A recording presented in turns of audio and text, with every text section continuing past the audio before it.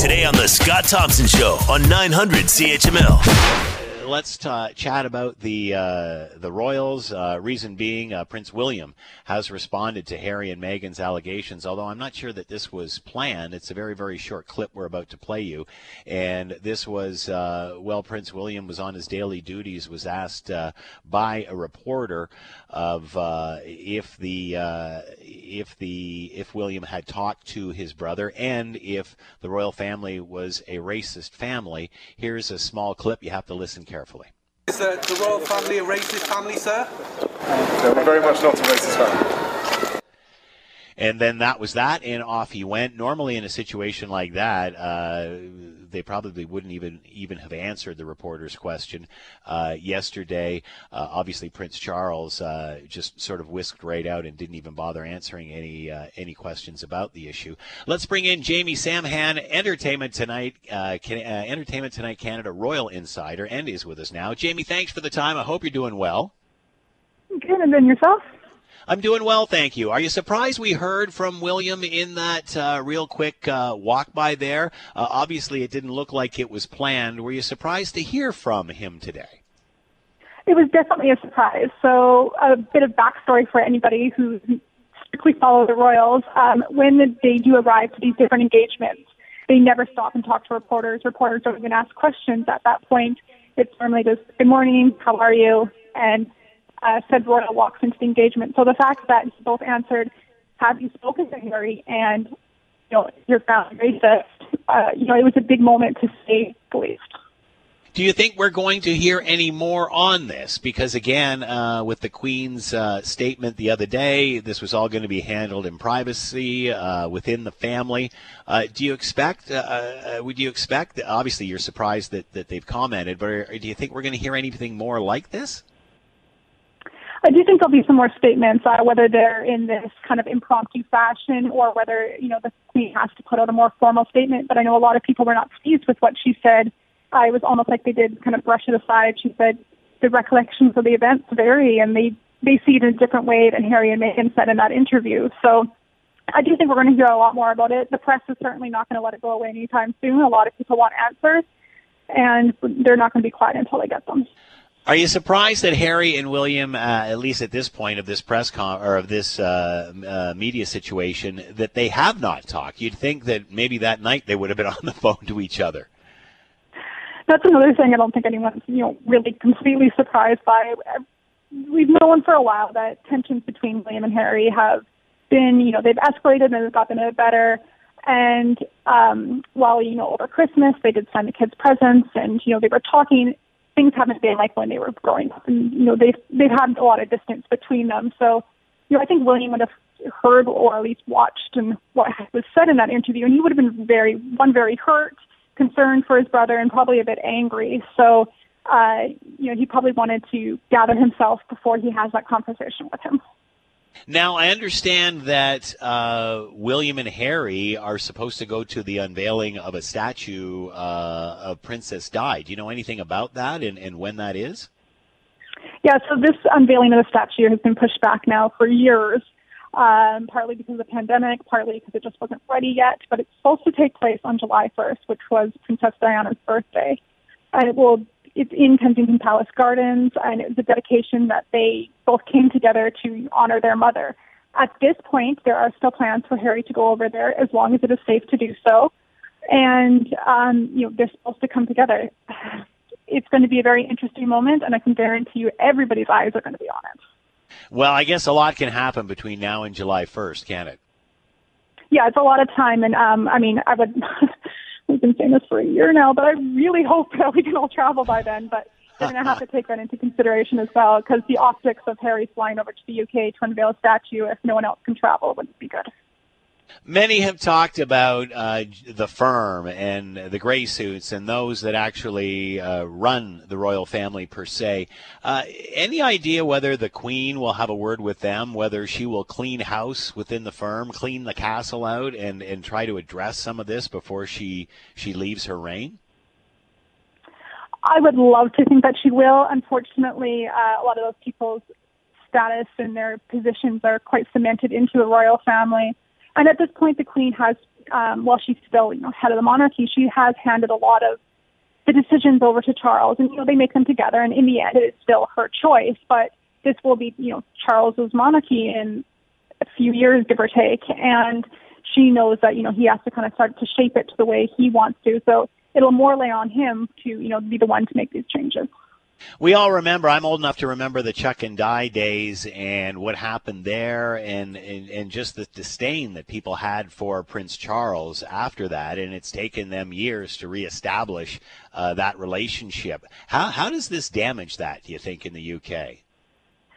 It's almost like they're back to square one, at least for North America and the rest of the world. They spent all those years, the PR staff really pushed to have, that support for Charles again when he does become king. Now, in the UK, people are viewing this a little bit differently, and people aren't taking Meghan's word exactly for gospel, and they are saying, well, you know what, it's more 50-50 there.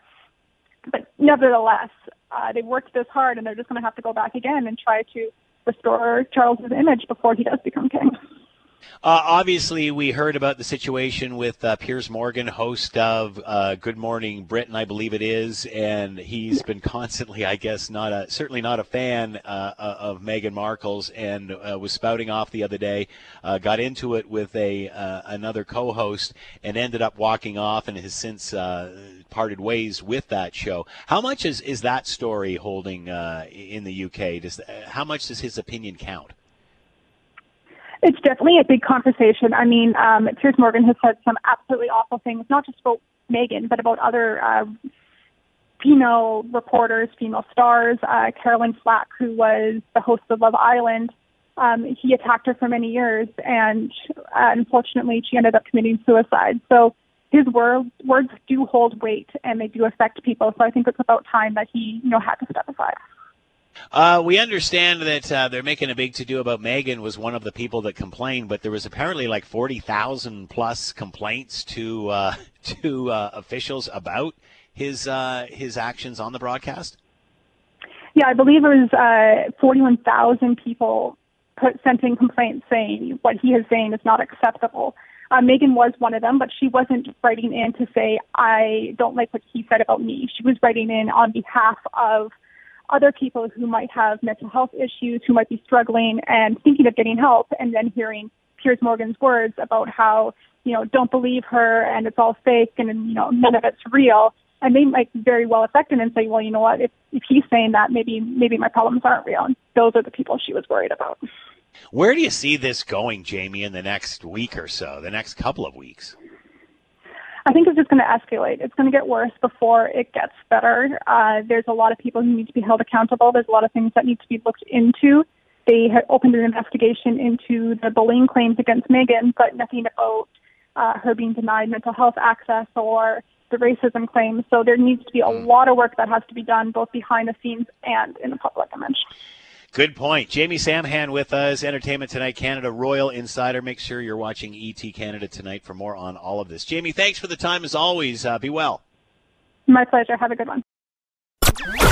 You're listening to the Scott Thompson Show podcast on 900 CHML. We've certainly talked about the spread of misinformation, the spread of BS, the spread of fake news.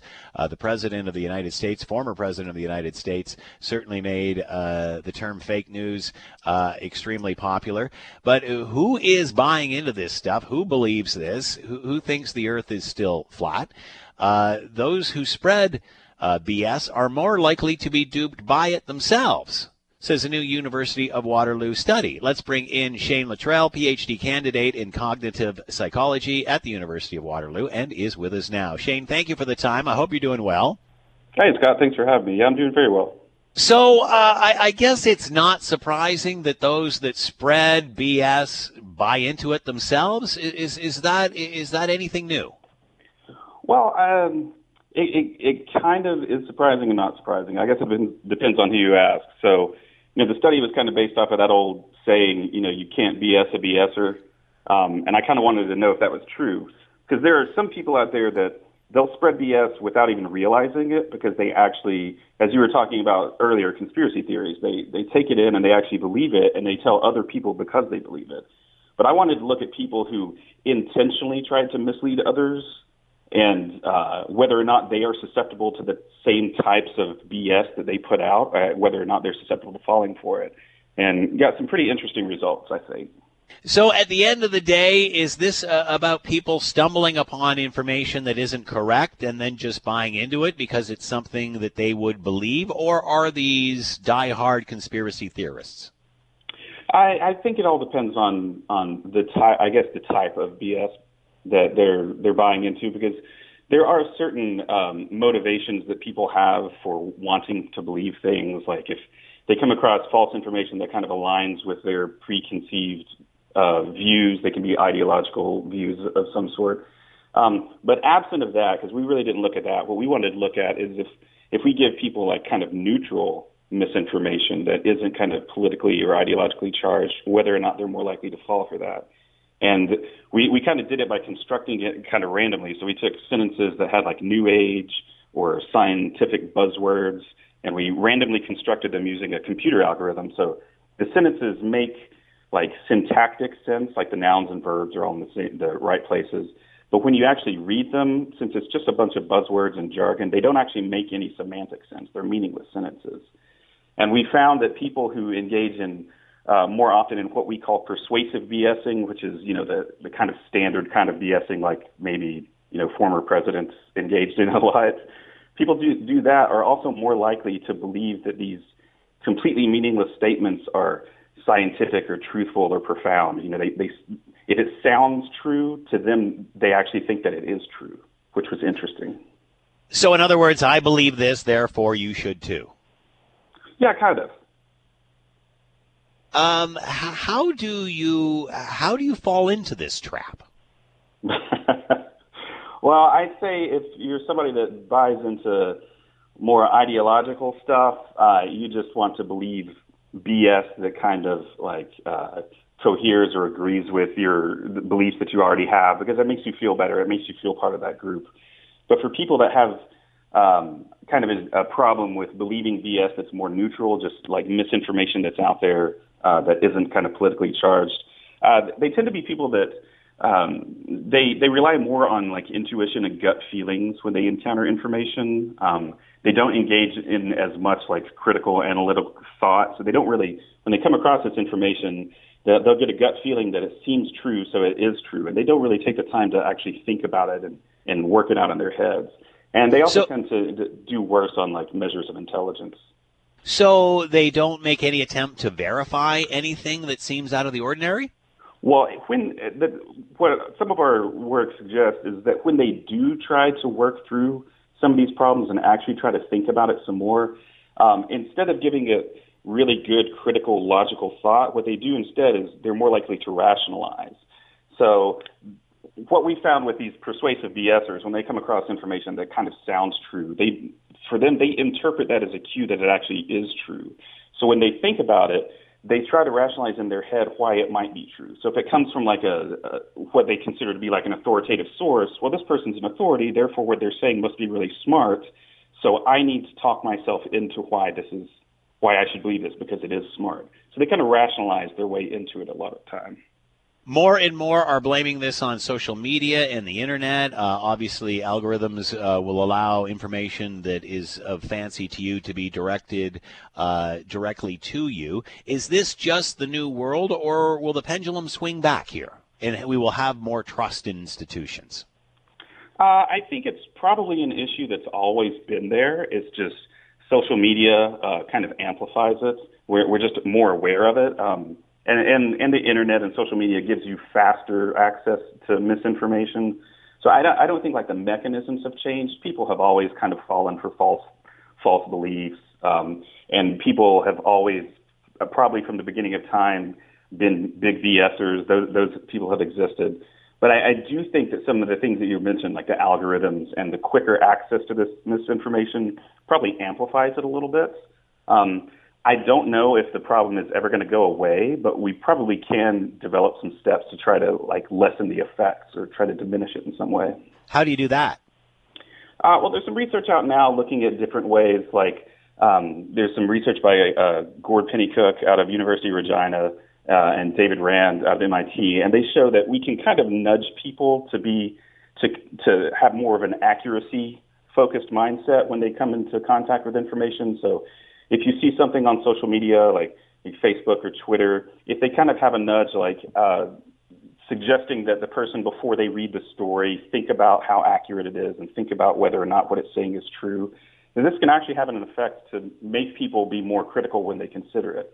And there's also some other research going on that has had some success with video games that try to show people different ways to think about misinformation when they encounter it, and to how to look at the signs of how to identify misinformation. And that research has showed a little bit of promise as well. This seems to be easily teachable. It's like learning how to drive a car and staying out of the ditch. Should everybody be watching The Social Dilemma here? I mean, why is this not being? Why are we not teaching this? Well, I think we could start earlier in schools and teaching critical thinking skills in schools. I think that would be very helpful. I wouldn't necessarily rely on the Social Dilemma movie as much because it's already been criticizing for itself having some misinformation in it. So yeah, I might watch that maybe for entertainment purposes. But if we started earlier in schools teaching critical thinking, I think that would help. But one of the things that our study showed is that even for people that engage more in BSing others, even the people that were better at critical thinking and were smarter still made this error. And it's an error that they're making at the cognitive level, and we're not quite sure why that error happens, that they mistake sounding, accurate for being accurate. So we're still looking into that, but it is a cognitive error they're making that I'm not quite sure how to approach yet in fixing that. Are you surprised you're even studying this now? That this has become such an issue? I am a little bit. It was something that I was interested in because I'm originally from the U.S. and I moved up here. I came to Waterloo specifically to study this because I could kind of see on the horizon that it was starting to become such an issue. I kind of lament the fact that it has become an even larger issue since I've lived up here, just in society in general. So it's both surprising to me, but at the same time, it's not really surprising because this just, like you said, with social media and conspiracy theories and misinformation out there, it just kind of seemed the direction we were going. Wow, lots of work for you in the future, that's for sure. Shane Luttrell with us, PhD candidate in cognitive psychology, University of Waterloo. Those who spread BS are more likely to be duped by it themselves. Shane, thanks for the time. Fascinating stuff. Be well. Yeah, thank you, Scott. You too. The Scott Thompson Show, weekdays from noon to 3 on 900 CHML.